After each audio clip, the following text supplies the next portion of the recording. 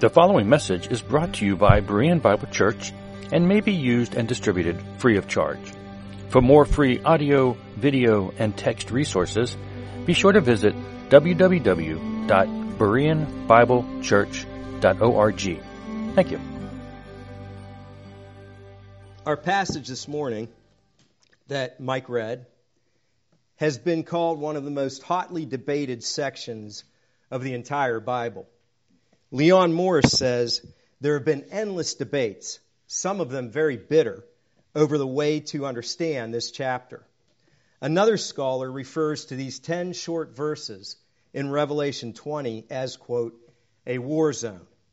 Now, I think that's a somewhat fitting description because this passage really does, unfortunately, divide believers. And while there are many things about the millennium that Christians differ over, the battle line that keeps us apart begins with the question of what specifically John meant by the phrase 1,000 years.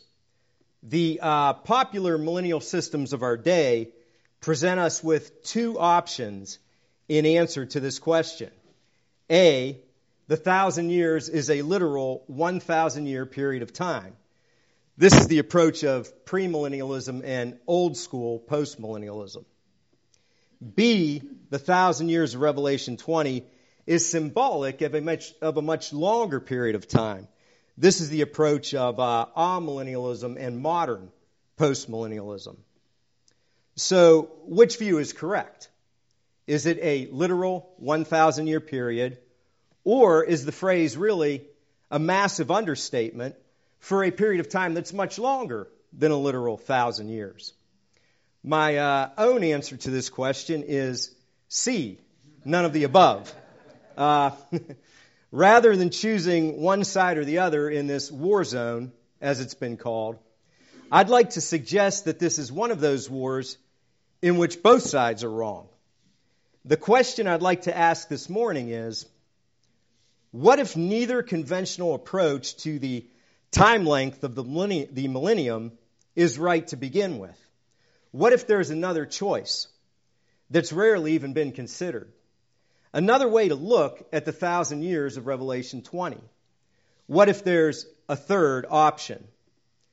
An option that better comports with Revelation's own time statements in particular, and the Bible's own overall usage of large numbers in general.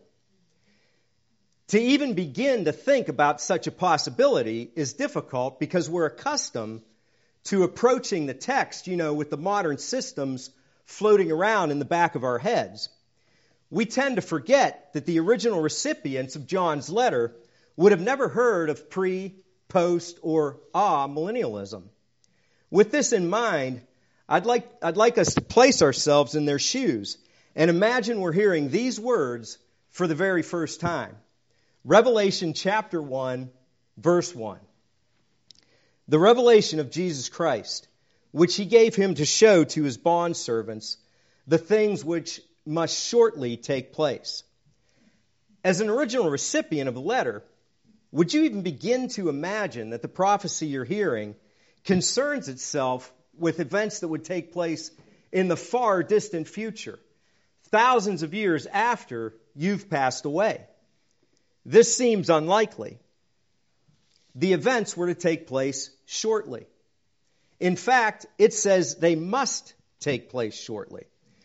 David Bentley Hart, in his very literal translation of the Bible, renders the passage this way: the things which must occur extremely soon. This sets the tone for the entire book and all the prophecies it contains. Furthermore, these time statements in the opening words of the prophecy are repeated for us in the closing words of the prophecy in the final chapter. Revelation 22:6 reiterates that the events spoken of must take place shortly. In 22:7, John repeats the fact that Jesus is coming quickly.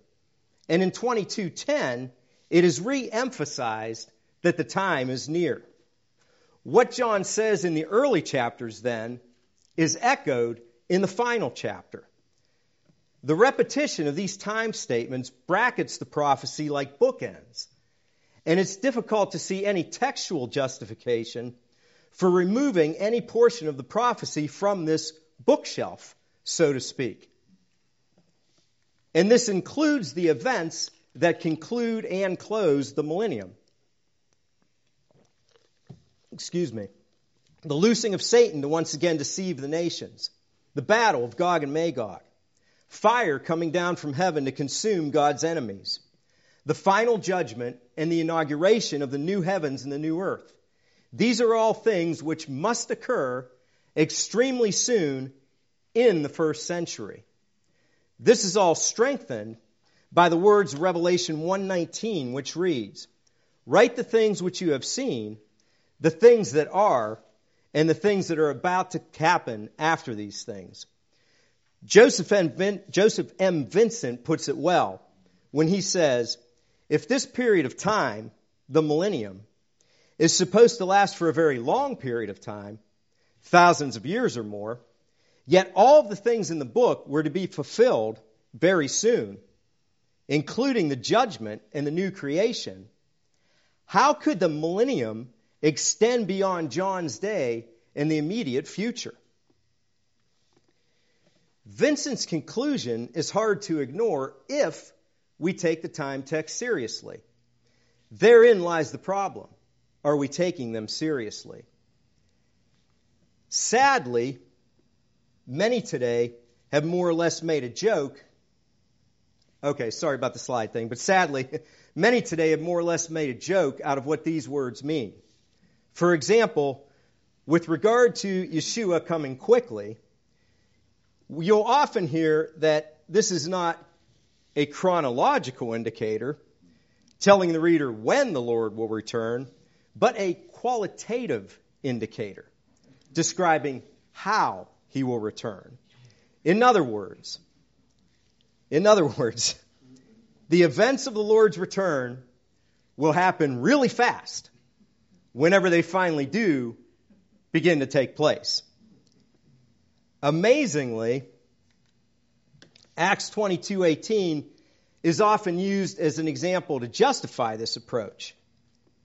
And I saw him saying to me, "Make haste and get out of Jerusalem quickly, because they will not accept your testimony about me." In this passage, Yeshua is telling Paul, get out of Jerusalem and get out now. He's clearly not telling him, go ahead and stay in Jerusalem as long as you want. Just make sure you move really fast once you finally do decide to leave. The urgency of the moment is obviously what's at stake in this passage. And it's really a distinction without a difference when you try and parse the how of the action with the when of the action. Furthermore, if this interpretation is correct, and Yeshua's coming quickly only refers to the how of the action and not the when of the action, what possible comfort would this have been for the suffering and persecuted Christians in the first century? Don't worry, relief is coming. It's over 2,000 years away, but when it finally does come, long after you're dead and gone, things will finally begin to move really fast. Rather than comforting them, this does the opposite. It actually mocks their situation if you really stop to think about it. Now, attempts to deal with the word near suffer similar distortions of meaning. For example, Vern Poythress recognizes the fact that Revelation 1:3 and 22:10 are like bookends in closing the whole of the prophecy of Revelation. The fulfillment of everything, not just a part, is near. So far, so good. And I saw Mike nod his head, so I know he knows this quote. Unfortunately, however, Poythress sees this nearness of time in terms of a carnival. Think of a carnival, he says. People using a sledgehammer try to propel a weight to hit the bell at the top. The rising of the weight is like the rising of persecution and Antichrist activity. The weight gets near to the top, that is, near to the second coming. It may rise and fall several times before somebody finally succeeds in ringing the bell. Likewise, there may be many crises before the end, and each is nearer to the second coming. While this is clever and ingenious, it's doubtful that John's original readers would have thought of a carnival when John said the time is near. More to the point, this just isn't how the word is used in Scripture. In the Gospels, for example, when it says something like, the Passover was near. It doesn't mean every generation gets nearer and nearer to the Passover as time goes on. It means the Passover was right around the corner. Consequently, Christ's coming was right around the corner. The carnival analogy doesn't work, obviously. So other writers try other things to come up with different ways to get around the time text. And I'm not sure which approach is worse here, but Stephen Whitsitt, for example, completely abandons the idea that the time that was near was the time of the prophecy's fulfillment. According to Whitsitt, it was simply the time to read and hear the prophecy that was near. He writes, "The place and time is now. It's here right now to read the words and hear the message. This does not imply soon is the time these events are going to happen." So basically, according to Whitsitt, John's writing to 7 first-century churches, and he's telling them to hurry up and read about things that have nothing whatsoever to do with their current situation. So you have to ask yourself, what would be the point of even reading it in the first place? What would be so urgent and so necessary that they immediately know about things that aren't even going to happen for another 2,000 years? More to the point, why would they even care? How is it even relevant to their current situation? Again, we need to place ourselves in the position of the original audience and ask, what would the words quickly and near mean to me as a first century believer who's receiving this letter from John? Having said that, another thing we'd understand as original readers of the letter who are familiar with the Old Testament is that a term such as shortly is incompatible with a period of even 70 years, much less 1,000 or more. We would instantly know that the 1,000 years of Revelation 20 must not only be symbolic, but symbolic of a much shorter period of time. Speaking during the Babylonian exile, the prophet Jeremiah says, Then I spoke to the priest and to all this people, saying, Thus says the Lord, do not listen to the words of the prophets who prophesy to you, saying, Behold, the vessels of the Lord's house will now shortly be brought back again from Babylon, for they are prophesying a lie to you. And in Jeremiah 29, he says, For they prophesy falsely to you in my name. I have not sent them, declares the Lord. For thus says the Lord, when 70 years have been completed for Babylon, I will visit you and fulfill my good word to you to bring you back to this place. Did you catch that? A period of 70 years or more is incompatible with a term such as shortly. It's absolutely imperative to grasp this.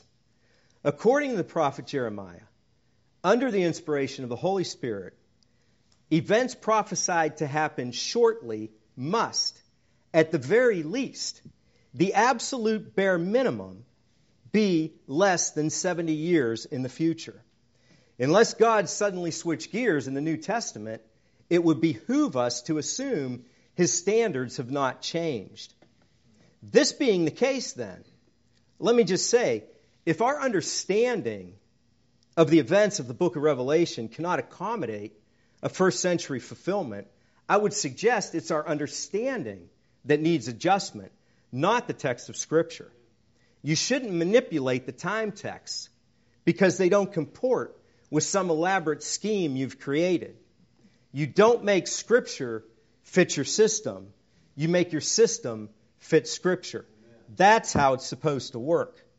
In light of Revelation's own time statements and the placement of those time statements within the book itself, I would maintain that the 1,000 years of Revelation 20 cannot possibly be a literal 1,000 years. And the idea that the term is symbolic of an even longer period of time only compounds the problem and makes it worse. The very context of Revelation itself constrains us to understand the term 1,000 years as hyperbolic of what was, in reality, a much shorter period of time. With regard to this, most of us who take Revelation's own time statements seriously and understand those time texts to include the millennium interpret the 1,000 years of Revelation 20 as symbolic hyperbole of the 40-year period extending from the time of Yeshua's earthly ministry and his binding of the strong man in AD 26 to the outbreak of the Roman-Jewish War in AD 66. In Revelation 20, the millennium begins with the binding of Satan, and it ends with a war. So the circumstances of AD 26 to 66 really do seem to fit the demands of Scripture rather nicely. Having said that, however, those of us who do understand the 1,000 years in this manner as hyperbole for what was in reality 40 years have come under fire for minimalizing the millennium and diminishing its significance. For example, Peter J. Lightheart writes, "The hyper-preterists must reduce the millennium of Revelation 20 to a symbolic description of a 40-year period. Whatever the difficulties of Revelation 20, one clear conclusion is the 1,000 years symbolizes a significant period of time. When not used literally, the number 1,000 is used consistently to describe things that are literally far more than 1,000. It is nonsense to use the 1,000 years to symbolize a single generation." Pastor Brian Schwartley concurs. The full preterist cannot adequately explain the millennium of Revelation 20. The term 1,000 can be used two ways. It can either be literal or symbolic of a very long period of time. The full preterist chronology explicitly contradicts Scripture. It is impossible. The 1,000 years of Revelation 20 cannot be explained away. The full preterist view of the millennium is, according to Pastor Schwartley, especially absurd. Now, there are plenty more quotes like this, but I think you get the idea. It's simply not acceptable, according to our critics in the religious establishment, to understand the 1,000 years as symbolic of a much shorter period of time. For them, hyperbole is just not a valid approach, regardless of what Revelation's own time statements clearly and unequivocally say. So, how do we respond to this? First, I'd like to point out that when scholars don't have an axe to grind with full preterism, they have absolutely no problem whatsoever conceding that the 1,000 years of Revelation 20 does not automatically indicate a period of long duration in time. Case in point, Dave Matthewson, the Journal of Evangelical Theology, 2001. He writes, "As most commentators recognize, what is important about the number 1,000 is its symbolic value. It emphasizes not so much the duration of the millennium, but its character. Thus, what is important is not a duration of time. Consequently, To conclude the 1,000 years refers to a literal period of 1,000 years, or even to a very long period of indeterminate length, is in fact premature. And thanks to Mr. Sullivan here, I found this quote from G.K. Beale. He quoted in one of his books. Beale says the same thing. The 1,000 years is probably not to connote, figuratively, a long period of time. Now, I don't want to misrepresent either of these guys. At the end of the day, they're both going to argue that the 1,000 years is in fact a long period of time. But their point is that it's illegitimate to come to that conclusion automatically based upon the 1,000-year symbol itself and or the usage of the term 1,000. If this is the case, the hyperbolic view cannot be automatically ruled out or immediately dismissed. There's nothing inherent about the term 1,000 years that necessitates us understanding it as a long duration in time. That might seem odd to us today, but we are far removed from the ancient writers and the literary devices that those writers used. Having said that, I would suggest that not only is the hyperbolic understanding of large numbers scripturally legitimate, having strong precedent in the Old Testament, but this is exactly what John's original audience would have assumed, precisely because they were familiar with their Old Testament, as John expects them to be. Our problem is today, we're not. Hyperbolic numbers are literally all over the place in the Hebrew Bible. And let's start by going all the way back to the original Exodus event. Exodus 12:37. And the people of Israel journeyed from Ramses to Sukkot, about 600,000 men on foot, besides women and children. And verse 38 adds, a mixed multitude went with them, along with flocks, herds, and a very large number of livestock. Eugene Carpenter, in his Exodus commentary, writes, the number of persons involved is huge. So huge, in fact, that it has tried the genius of exegetes for centuries as to how to interpret the figure 600,000 men on foot, apart from children, women, and men of various other age groups. The huge problem caused by this huge number that Carpenter speaks of can be illustrated many different ways.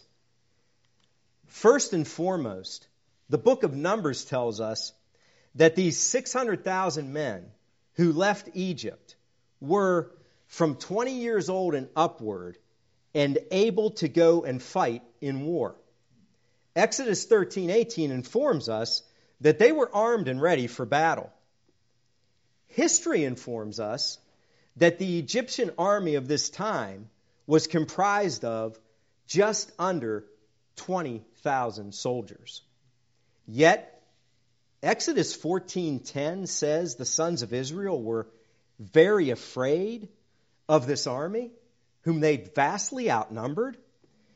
As Cornelius Hoytman points out in his commentary, it is indeed strange that Israel would fear Pharaoh's relatively small army if in fact they had a fighting force of 600,000. The IVP Bible Background Commentary puts it this way: what would they have to fear? Think about it.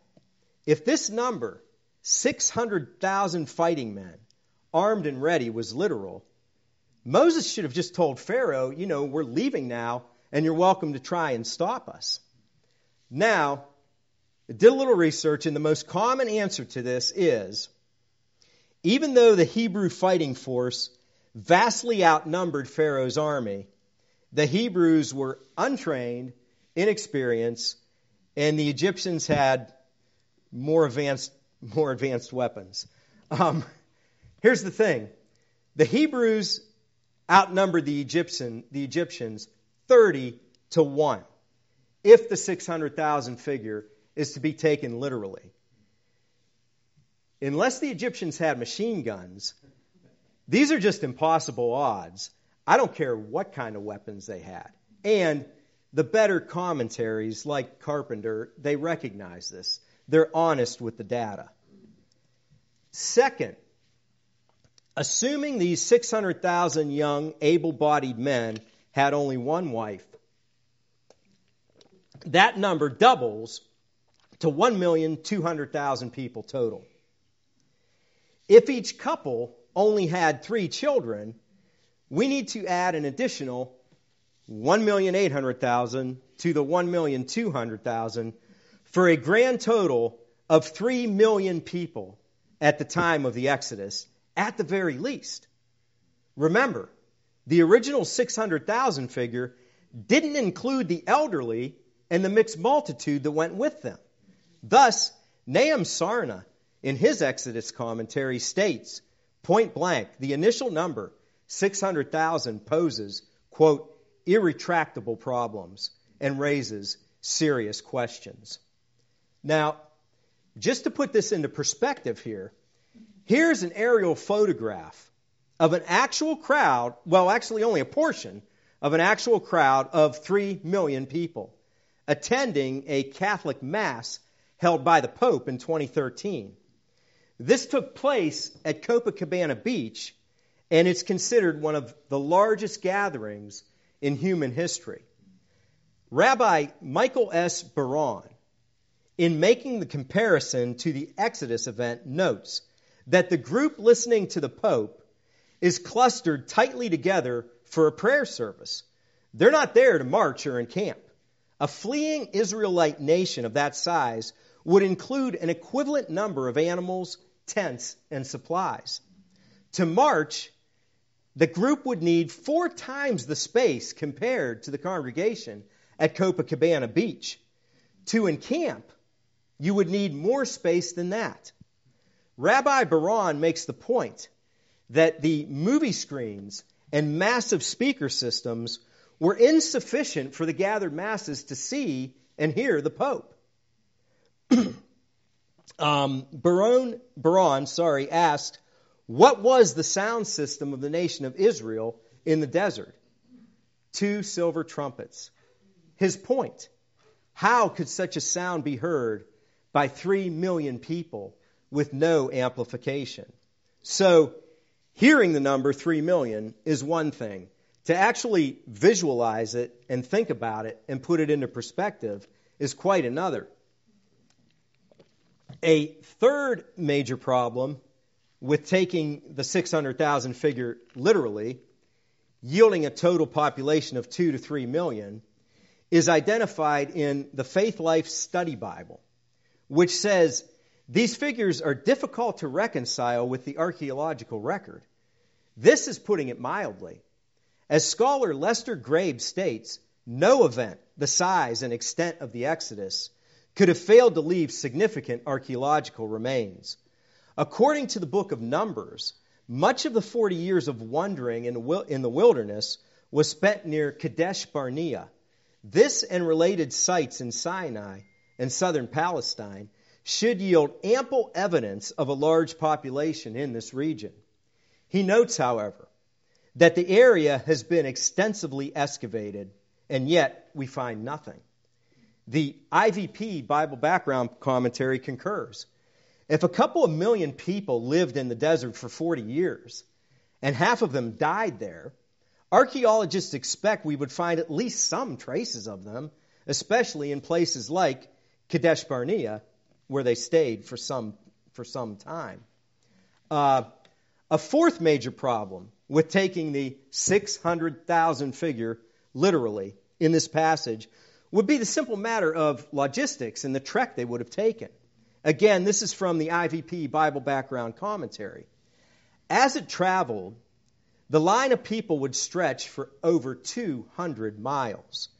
Even without animals, children, and the elderly, travelers would not expect to make 20 miles a day. When families and animals move camp, the average would be only 6 miles per day. Whatever the case, the back of the line would be at least a couple of weeks behind the front of the line.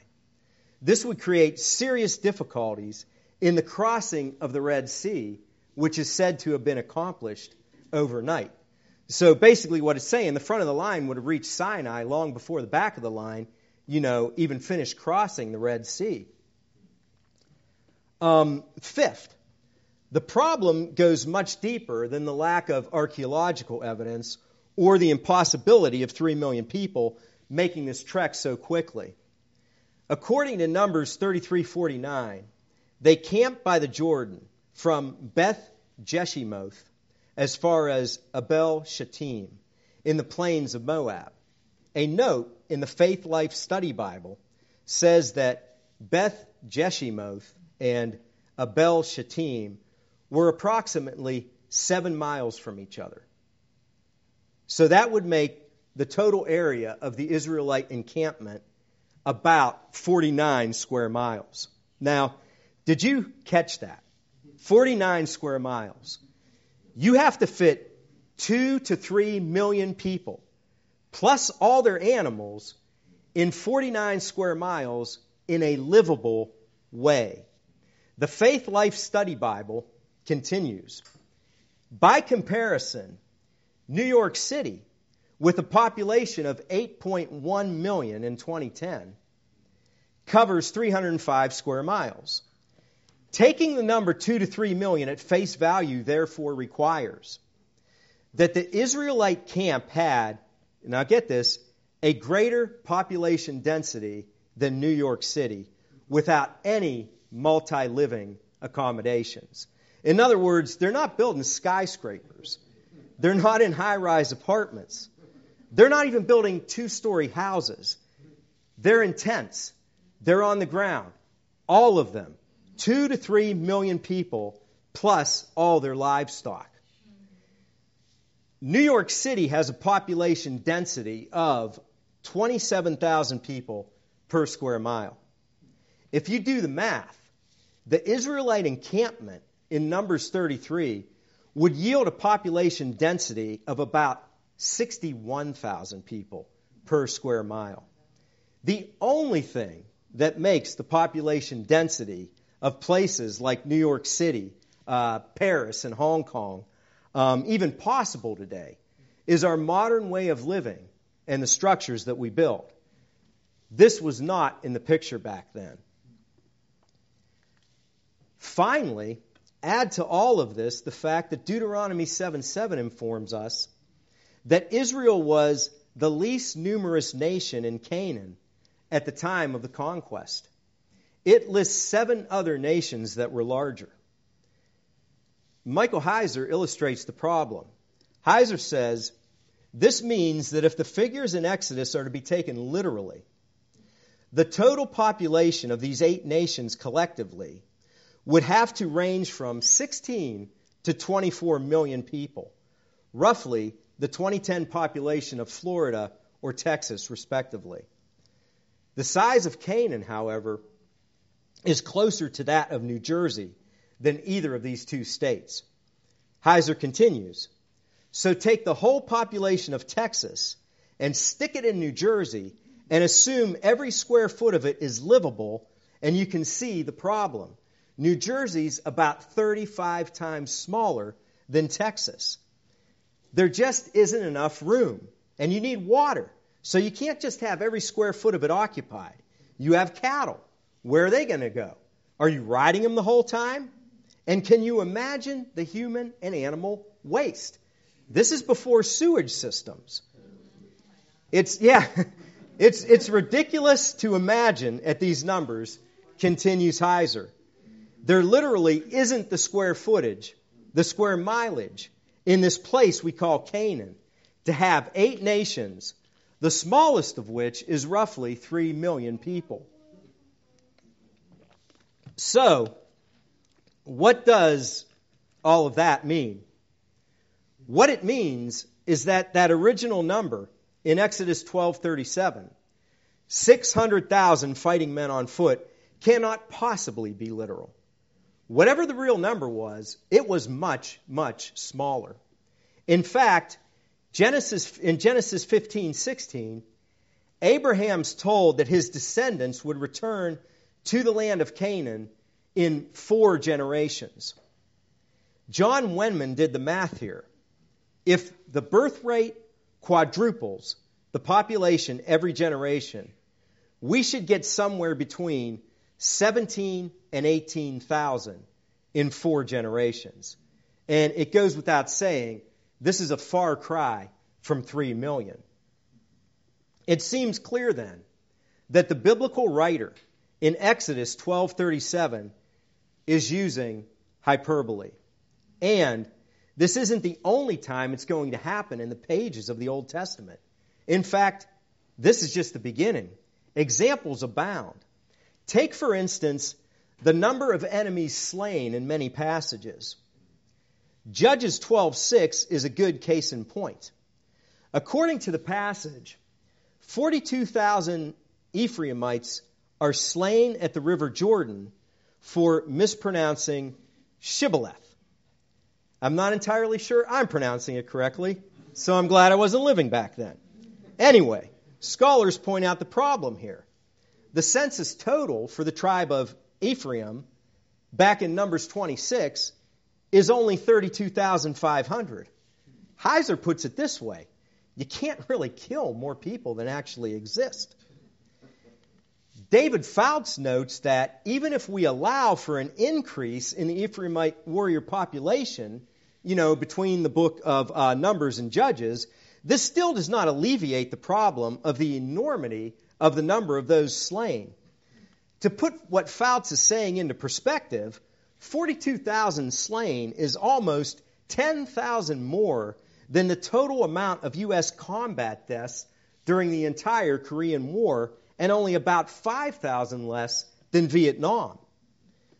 With this in mind, consider the words of 2 Chronicles 28:6, where Pekah, the son of Remaliah, kills 120,000 in Judah in one day. To get some perspective on this, think about the fact that it took an atomic bomb to kill 80,000 people in one day in Nagasaki. As Raymond Dillard says in his commentary on 2 Chronicles, the numbers of the dead are higher than is historically probable, and get this, would amount to the complete depopulation of the tribe of Judah. Thus, Dillard says, it appears the chronicler intends to be using these large numbers as hyperbole. Again, your better commentaries, they're just honest with the data. Another example, 2 Kings 20:29, we're told that 1 Kings, thank you. Yeah, 1 Kings 20:29, although it might have been a typo in here, so it might be 2 Kings, I don't know. We are told that 7,000 sons of Israel killed 100,000 Aramean foot soldiers in one day. Now, if these numbers are literal, the Israelites were pretty tough indeed. And you have to wonder, if 100,000 foot soldiers are no problem for 7,000 fighting Israelites, how on earth could Pharaoh's small army of 20,000 have posed any sort of a threat for the 600,000 fighting Hebrews when they were leaving Egypt back in Exodus? In the ratio in Kings, you have every one Israelite taking down 14 Arameans, but back in Exodus, 30 Israelites couldn't handle one Egyptian? Really? The real problem, however, comes in the next verse.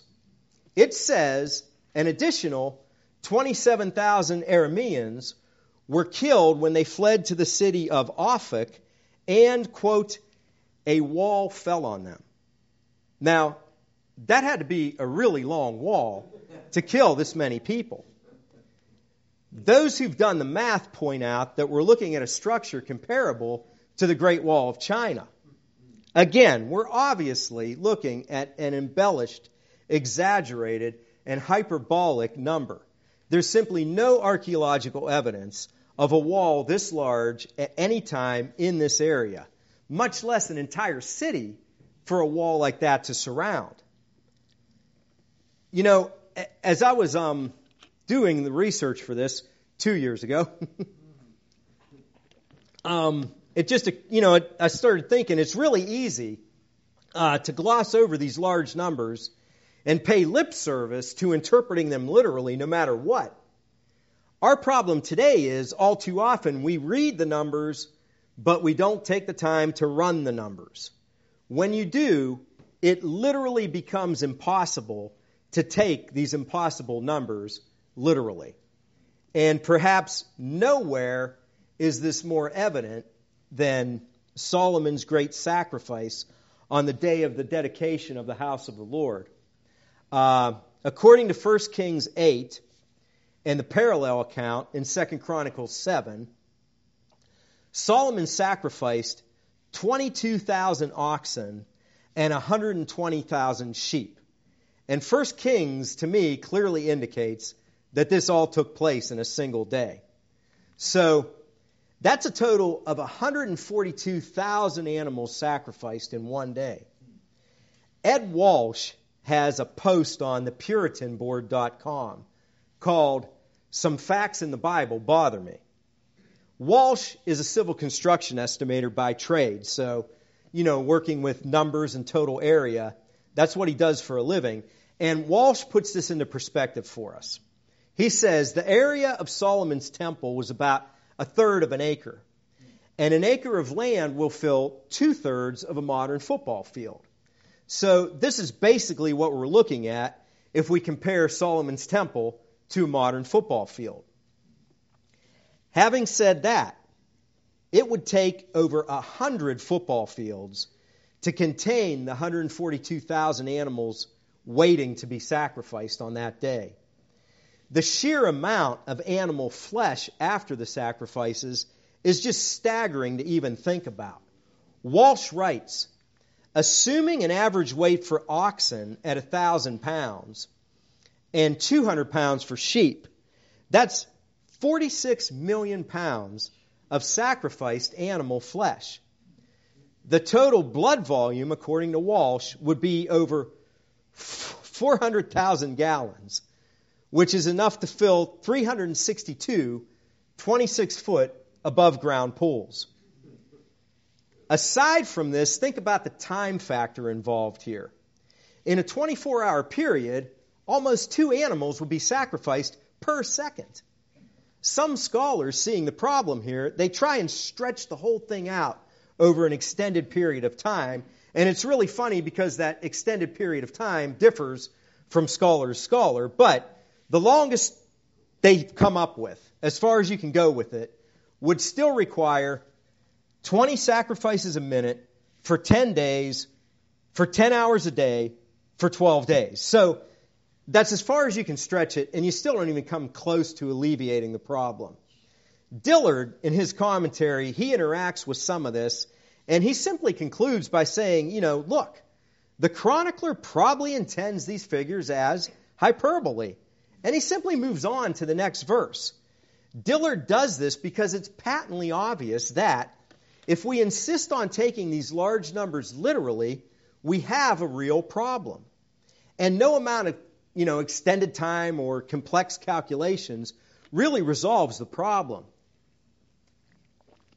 Further exasperating this problem is the way in which the chronicler handles many of these large numbers in comparison with the parallel accounts elsewhere in the Bible. All too often, the chronicler's numbers do not match what other biblical writers record. In fact, he inflates them even further. For example, in 2 Samuel 8, David captures 1,700 horsemen. But in 1 Chronicles 18, it's 7,000 horsemen. In 2 Samuel 10, David kills 700 charioteers. But in 1 Chronicles 19, the number is again 7,000. In 1 Kings 7, Solomon's house can hold 2,000 baths, but in 2 Chronicles, it's 3,000 baths. In 2 Samuel 24, Joab's census has the number of valiant men in Israel at 800,000. But the chronicler puts the number at 1,100,000.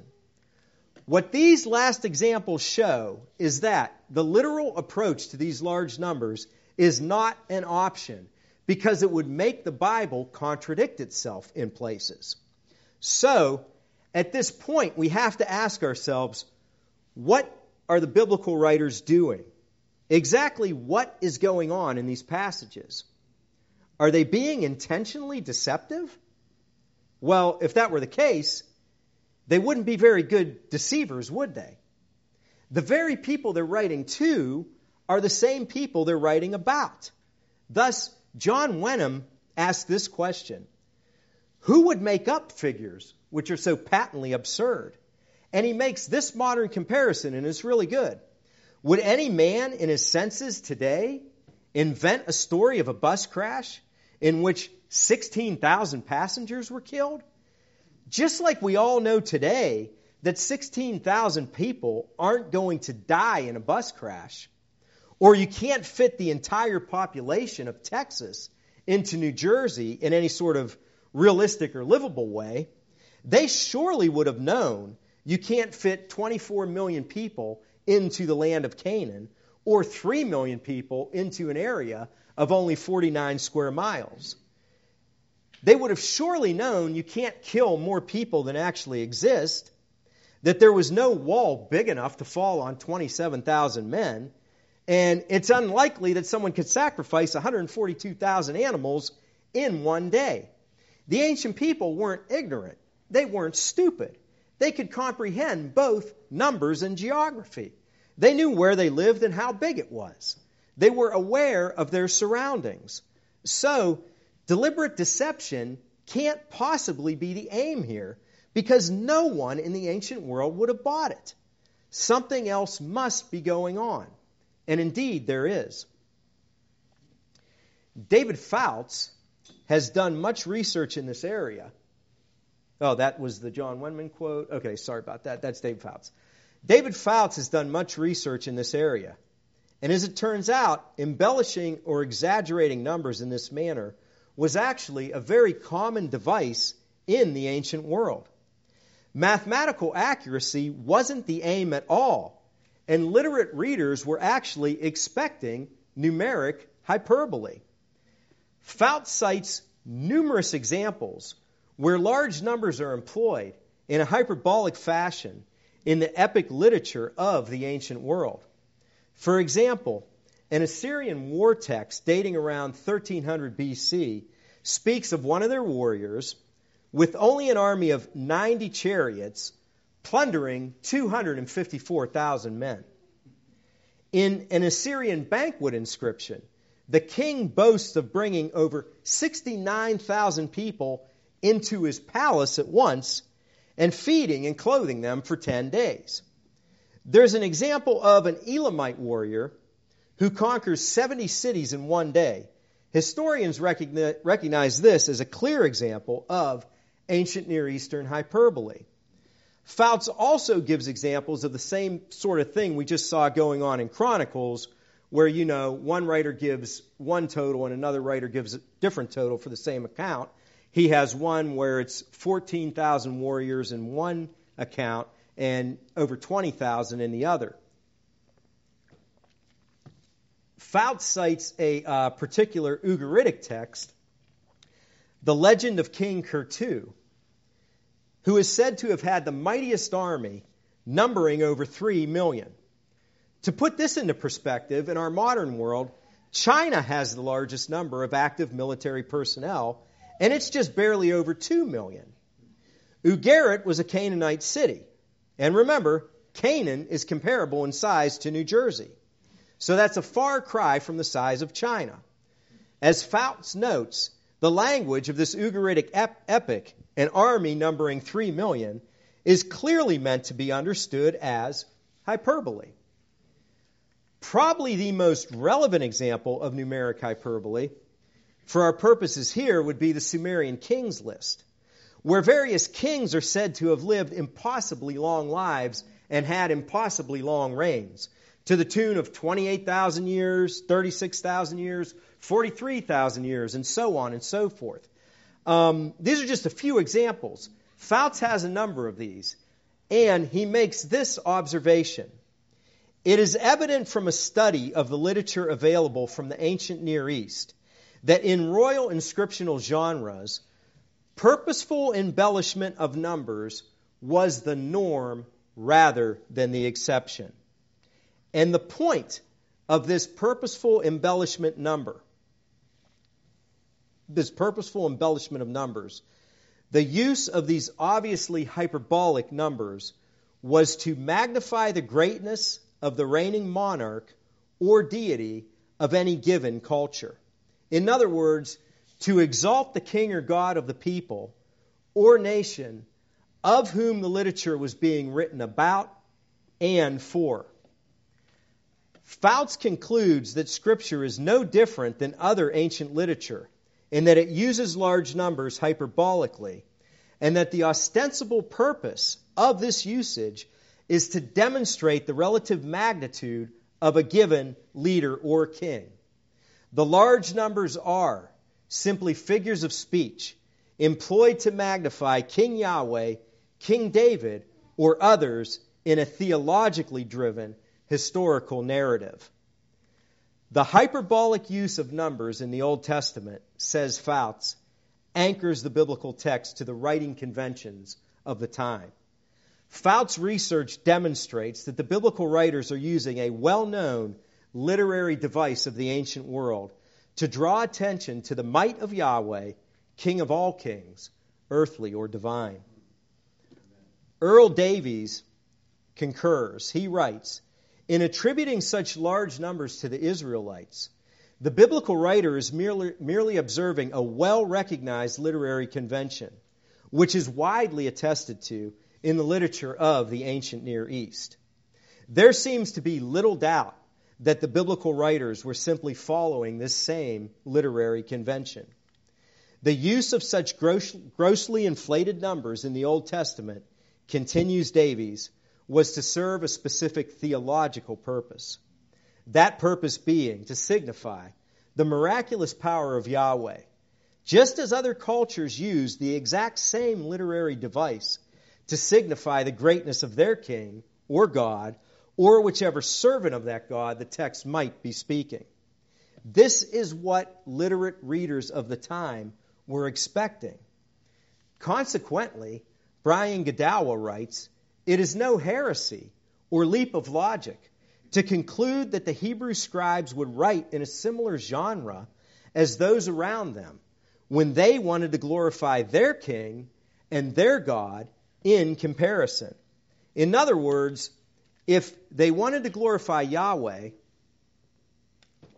and magnify the accomplishments of his people, of course they're going to do it in a way that comports with the literary conventions of their own time. Thus, in 1 Samuel 18:7, after David himself had personally killed just one man, a giant named Goliath, the women of Israel sang what?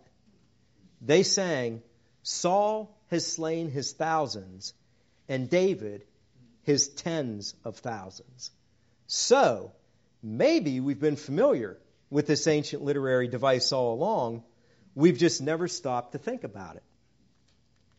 This being said, I take great exception to the charge that we are somehow reducing or diminishing the millennium by taking a hyperbolic approach to the 1,000-year symbol in the book of Revelation. No one would say we're diminishing the magnitude of David's victory over Goliath by conceding the obvious fact that the women are using hyperbole in their song. Yet, we're somehow diminishing the magnitude of the millennium by suggesting that John just might be using hyperbole here? If hyperbole is the way the biblical writers do it, is it really so absurd to suggest the possibility that John's doing the same thing? And he's doing it in order to magnify the accomplishment of Christ and his people in a single generation, especially when the time texts seem to demand this. More to the point, I think it's the other approaches that reduce or diminish the millennium by not recognizing the use of hyperbole. According to amillennialism and modern postmillennialism, it's already taken God 2,000 years, and he still hasn't accomplished what was signified in a 1,000-year symbol? Max King put it this way: there's nothing too impressive about that kind of performance. To need 2,000 literal years in order to accomplish a 1,000-year symbol or a 1,000-year reign is the picture of incompetency, to say the least. I think King makes a great point here. Yahweh is not incompetent. Yeshua is not inept. If the a-mill or post-mill view is correct, it's already taken twice as long, 2,000 years, to accomplish what is signified in a 1,000-year symbol. If mankind perseveres for another 1,000 years, the symbol will equal 1/3 the actual time being symbolized. If 4,000 years, then 1/4 the time, and so on and so forth. The significance of the symbol diminishes incrementally as time goes on. Think of it this way. If your boss gives you 8 hours of work to do, and you get it done in less time, that's impressive. If it takes you twice as long, or 3 or 4 times as long, you're going to be looking for another job. With this in mind, Yeshua gave his disciples a job to do. After his resurrection, he commissioned 11 men, saying, "Go into all the world and preach the gospel to all creation."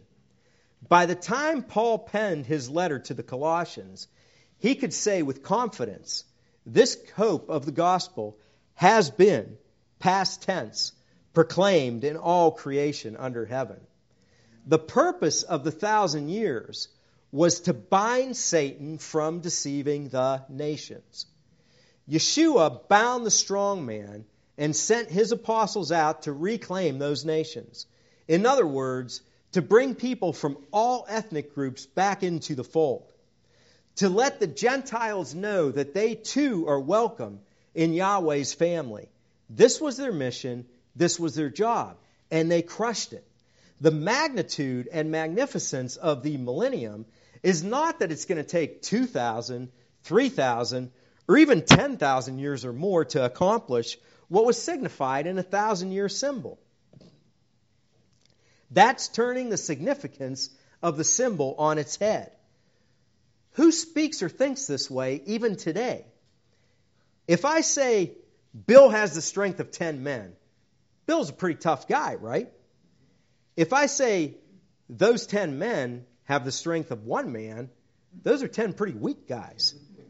10, the larger number, is hyperbolic for 1, the smaller number. This is how hyperbole works, not the other way around. If you want to express the fullness, the grandeur, the greatness of something in a non-literal way, you overstate it. You don't understate it. The magnitude of the millennium is that it took Yeshua's first century followers less than 40 years to accomplish what, by rights, should have taken 1,000 years. So, this approach does not reduce Christ's millennial reign to 40 years. It recognizes the enormity of the task that was accomplished in such a small fraction of time, beginning with a small handful of men. It recognizes the status and importance of the first century believers as they reigned at Christ's side while he was abolishing his enemies and placing them under his feet. It recognizes the strong biblical tradition of hyperbole as a means to magnify and glorify the Lord as he works in and through his people in order to accomplish his purposes. And finally, this approach recognizes the time constraints that the book of Revelation itself places on the prophesied events that it contains. They were close, near, and at hand in the first century. They were about to happen shortly and quickly. They were about to occur. Against this backdrop, Yeshua's first century followers completed their mission in record time. a 1,000-year accomplishment in 40 short years. And that, I would propose, is what the 1,000 years of Revelation 20 signifies. I would suggest that John is simply repurposing a well-known and ancient rhetorical device. He's using hyperbole to magnify the greatness of Yeshua and the accomplishment of his first century followers, the accomplishment in a single generation. So hopefully this has some practical value in terms of apologetics. Critics often use the large numbers in the Old Testament as a stumbling block for accepting the Bible as historically accurate. If the large numbers, they actually anchor the biblical text to the writing conventions of the time. And, as such, it actually validates its authenticity. So it does the opposite. And with respect to the New Testament and the book of Revelation, the time texts demand a first century fulfillment. This is something else critics recognize. If John is in fact using hyperbole with regard to the 1,000 years, then the 1,000 years really poses no problem in this regard with a first century fulfillment. With that, I guess I will open myself up to abuse and take questions. Dan the man. Would you say that then that John has already used hyperbole when he talked about the remnant of the Israelites being 144,000? I don't know. I have thought of that, but I'm not sure. But it seems really hard for me to take it as literal because every single tribe has the exact same even number.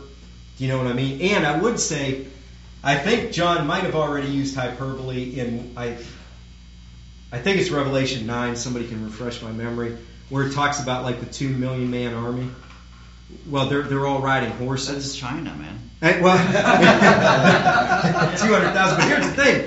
They're all riding horses, and there's only something like, Gary DeMar says 600, I don't want to misquote him, but way less horses, something like 600,000 horses in the world. So there's not enough horses for the 2 million man army to ride. So I think, definitely we have some hyperbole going on there. Probably with the 144,000 also, but I don't know. So he would have already been using that style. Yeah, he would have been, I would think. Yeah. I mean, I'd say at the very least 144,000 symbolic for sure, not literal. Probably hyperbole. Yeah. Hey, Mike. Hey, would you? I haven't read Heiser on this, and maybe Pastor Curtis can. How does he take the ages of the early patriarchs? Does he see some numerology or hyperbole there, or does he take those literally? Years for. I definitely don't want to misquote him, but I've listened to him, and I get the impression, I'm not saying this is what Heiser, but I get the impression that he thinks hyperbole is going on there. When I said the first incidence was the Exodus event, because that's the first incidence I'm sure of. I'm not sure what I think about the long ages, the 900 years and stuff like that. I just don't know. I haven't researched it, but I think Heiser might lean in that direction. Because he said something like, I can't remember, like, you have one genealogy where they don't even list ages. And then in the other one, you have all these incredibly long ages. So he's like, the writer's doing something. Right. And he's not even listing the ages of the ungodly ones. He's focusing on these, and he's giving them, extravagant ages. So I don't know what I think about that, but it's thought about it, but really can't commit to it. The reason I ask that is because the 1,000-year reference is taken from Psalm 90, I think 2 through 4, and he's contrasting the 1,000 years with man returning to dust, as if God's day outlasts, 950, I think was the oldest. Yeah, was it 900? I can't even remember. So it's kind of a fullness of time, like it's greater than anything man can ever achieve, whether those are symbolic or literal. Boy, that's good. Yeah. Another thing I was thinking, when you were saying that, I don't know if you guys have read Vincent's book, Joseph Vincent's book. I quoted it here. I think I messed up the slide, but he goes back to Psalm 90. But then he said Peter's also going back to Jubilees with I can't remember what he says, but let me just put a plug in for him. He's very interesting on that, and it's a good follow-up to what Mike was saying. It's like Christ the second Adam. Adam lived 930 years. Am I getting this right? And then Christ is the second Adam. You have the 70 years culminating in AD 70. It's just really fantastic stuff. And Vincent brings both Psalm 90 and the quote from Jubilees into the First Peter thing. Gary. Sorry, but all this hyperbole from these writers, I'm wondering, were they all fishermen or Democrats? Well, the point of it is, if Fouts and Davies are correct, the ancient person wouldn't be expecting mathematical accuracy. I look at it like this. You see a movie and it's based on a true story. And there's some special effects going in there. And they're exaggerating some stuff. For an ancient person, these were their stories. And they're bragging on their God and their king. So I look at this device as sort of special effects. And there's really no problem if we realize that mathematical accuracy wasn't the aim. Any more than we're watching a movie and we realize that a special effect isn't meant to be real. That's sort of how I look at it. I don't know if that sounds good or not. Sounds good. Anthony. So would it be fair to say, even though hyperbole would sound, I don't want to get off track, but would sound take place as well as sight? Because some places in the Bible it describes sound as an abundant number of I would have to think about that. If it's something that's going on, like maybe a great earthquake or Yahweh's voice thundering, I tend to take that as literal. It's but I don't know. It's something to think about that I just didn't. Pretty much all I thought about is what you heard. I didn't think beyond that. Yeah. So I know usually if it's to magnify the people and their king and their God, what would possibly be the reasoning for saying there was 600,000 Israelites that were scared of the 20,000 Egyptians? Because that seems to have the reverse effect. Yeah, I don't know. A lot of times, if you get Fouts' dissertation, and they're both his shorter work and his dissertation. Just go to Brian's Godawa.com. He's got them both on there. He said, and he has the dissertation's dense. There's a lot of stuff there. But if you look at his summary stuff, especially in the shorter article, he said one thing that makes Scripture unique, as opposed to other ancient Near Eastern literature, is the scriptural writers will use the hyperbole to the detriment of God's people when they're not obedient and things like that. So in the Bible alone, and this is unique. It's almost the other literature just wants to make the people look good, but the Bible will actually do the reverse. And even the one where you have 120,000 in Judah slain in one day. They're actually, I didn't read through the whole verse. Like I said, this was 2 hours. I cut it down to one. I cut some of the stuff out, but they were following King Ahaz in worshiping Baal. So they were worshiping Baal, and then it says 120,000 in Judah in one day. So that's like kind of a case where they weren't doing something good, So in a way, they're still being honest with what was going on. They're not falsely. Oh no, yeah, they're being honest on either side of the coin. But I think the biblical writers look at it like Yahweh's being glorified when his people are being judged because he's being shown to be righteous. So they'll use the same, literary devices and techniques, in that way too. But okay. The other thing that I noticed, most all these numbers in the Old Testament, they're all rounded off. Mm-hmm. They're all rounded off. Possibility of that. Yeah. Yeah, they're all rounded off. And I know. And then like I thought about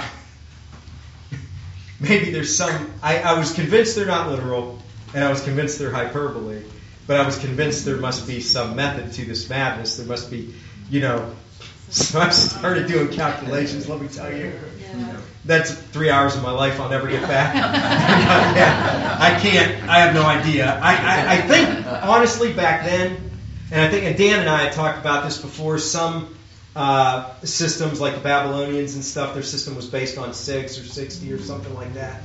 I believe there is a reason for the numbers that they chose, but I just don't think at our current level of knowledge we can know. But if somebody figures it out, let me know, because I tried and I have no idea. I have no idea. Now, one more. I'm not sure I can get this right, but the Old Testament, First Testament, is all this hyperbole in numbers. Yeah. And it's bookended by Revelation with more hyperbole. Does it cast doubt on what's in between, on the New Testament? I mean, is it hyperbole that Christ rose from the dead? I know we can, signify that. Yeah, I mean, that's definitely not how I look at it. But I'm saying that others may. The non-believers know, they can say, well, it's hyperbole here, hyperbole there. The whole thing's just exaggeration, All right, like if an unbeliever asked me what you just asked, my answer would probably be the hyperbole, and this is in the research of like Fouts and Davies and stuff, is dealing specifically with numbers. And when, remember we talked about the Sumerian kings list where you have people reigning like 28,000 years? Historians look at that and they say the 28,000 years is definitely hyperbole. But no one doubts the fact that the particular Sumerian king existed or that he reigned. And they don't doubt the historical accuracy of the accounts. They just see the literary device of hyperbole being used with regard to the length of his reign or the numbers. So I would say that, it's comparing apples to oranges if a critic tried that.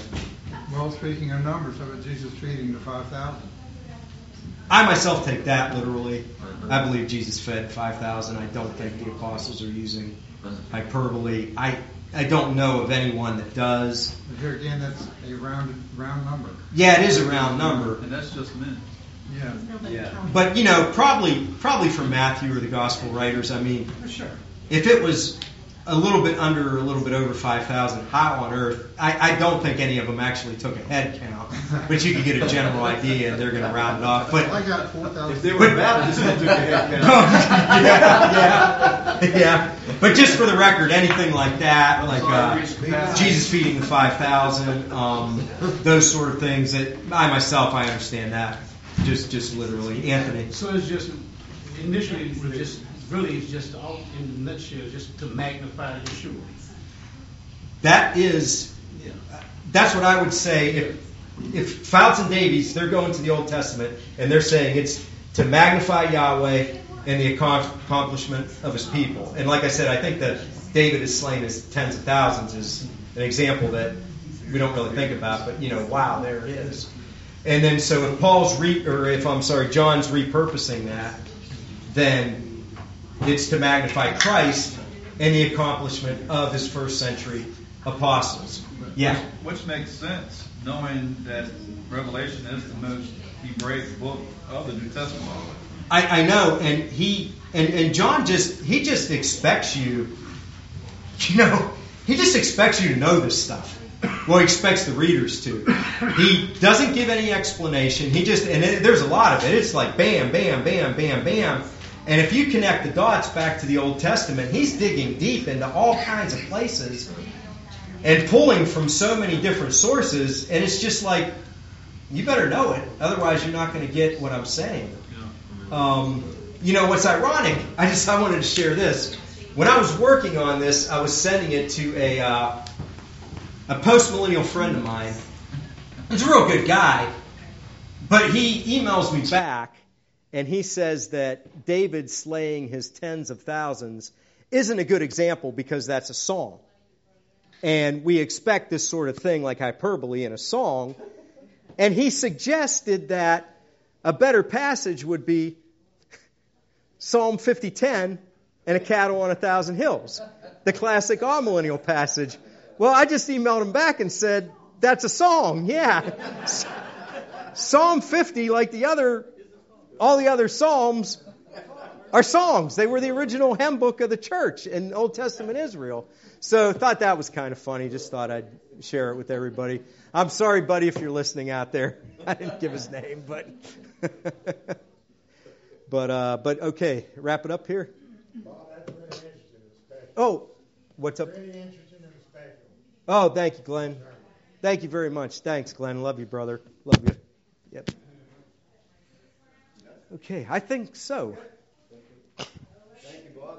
That was excellent. Thank you, everybody. And it was great. It was great to be here. And David, thanks for having me. That was nice to see everybody's faces. Thank you very much. Very good job, Bob. That was excellent. Now, here's what I'm thinking when I'm listening to that. Let me just warn you. Be careful who you share this with. Now, I'm serious because, listen, dispensationalists, many of them come from a wooden, literal background. And they would hear this and they'd say, you don't believe the Bible. If you listen to what he said, he proves that these numbers cannot be literal. And here's the thing. Bottom line is audience relevance. What did the people who wrote this and the people who read it understand it to mean? We are so far removed that most people don't even put that into the play, so they just no, it says that's what it is. God's word is true. And we have to understand. We have to get in the mind of the Israelites. All of a sudden, the Bible comes alive and we get things. So it's exciting, but again, those people out there that hold to a wooden literalism, and it's just if it says it, that's it, and you're just a heretic if you go anywhere else. But Bob, again, that was an excellent job. That's a good message we can use when people want to know about the millennium. Very good job. That's right. I told you every question you ever had about the millennium would be answered, and he did it. Good job. Good job.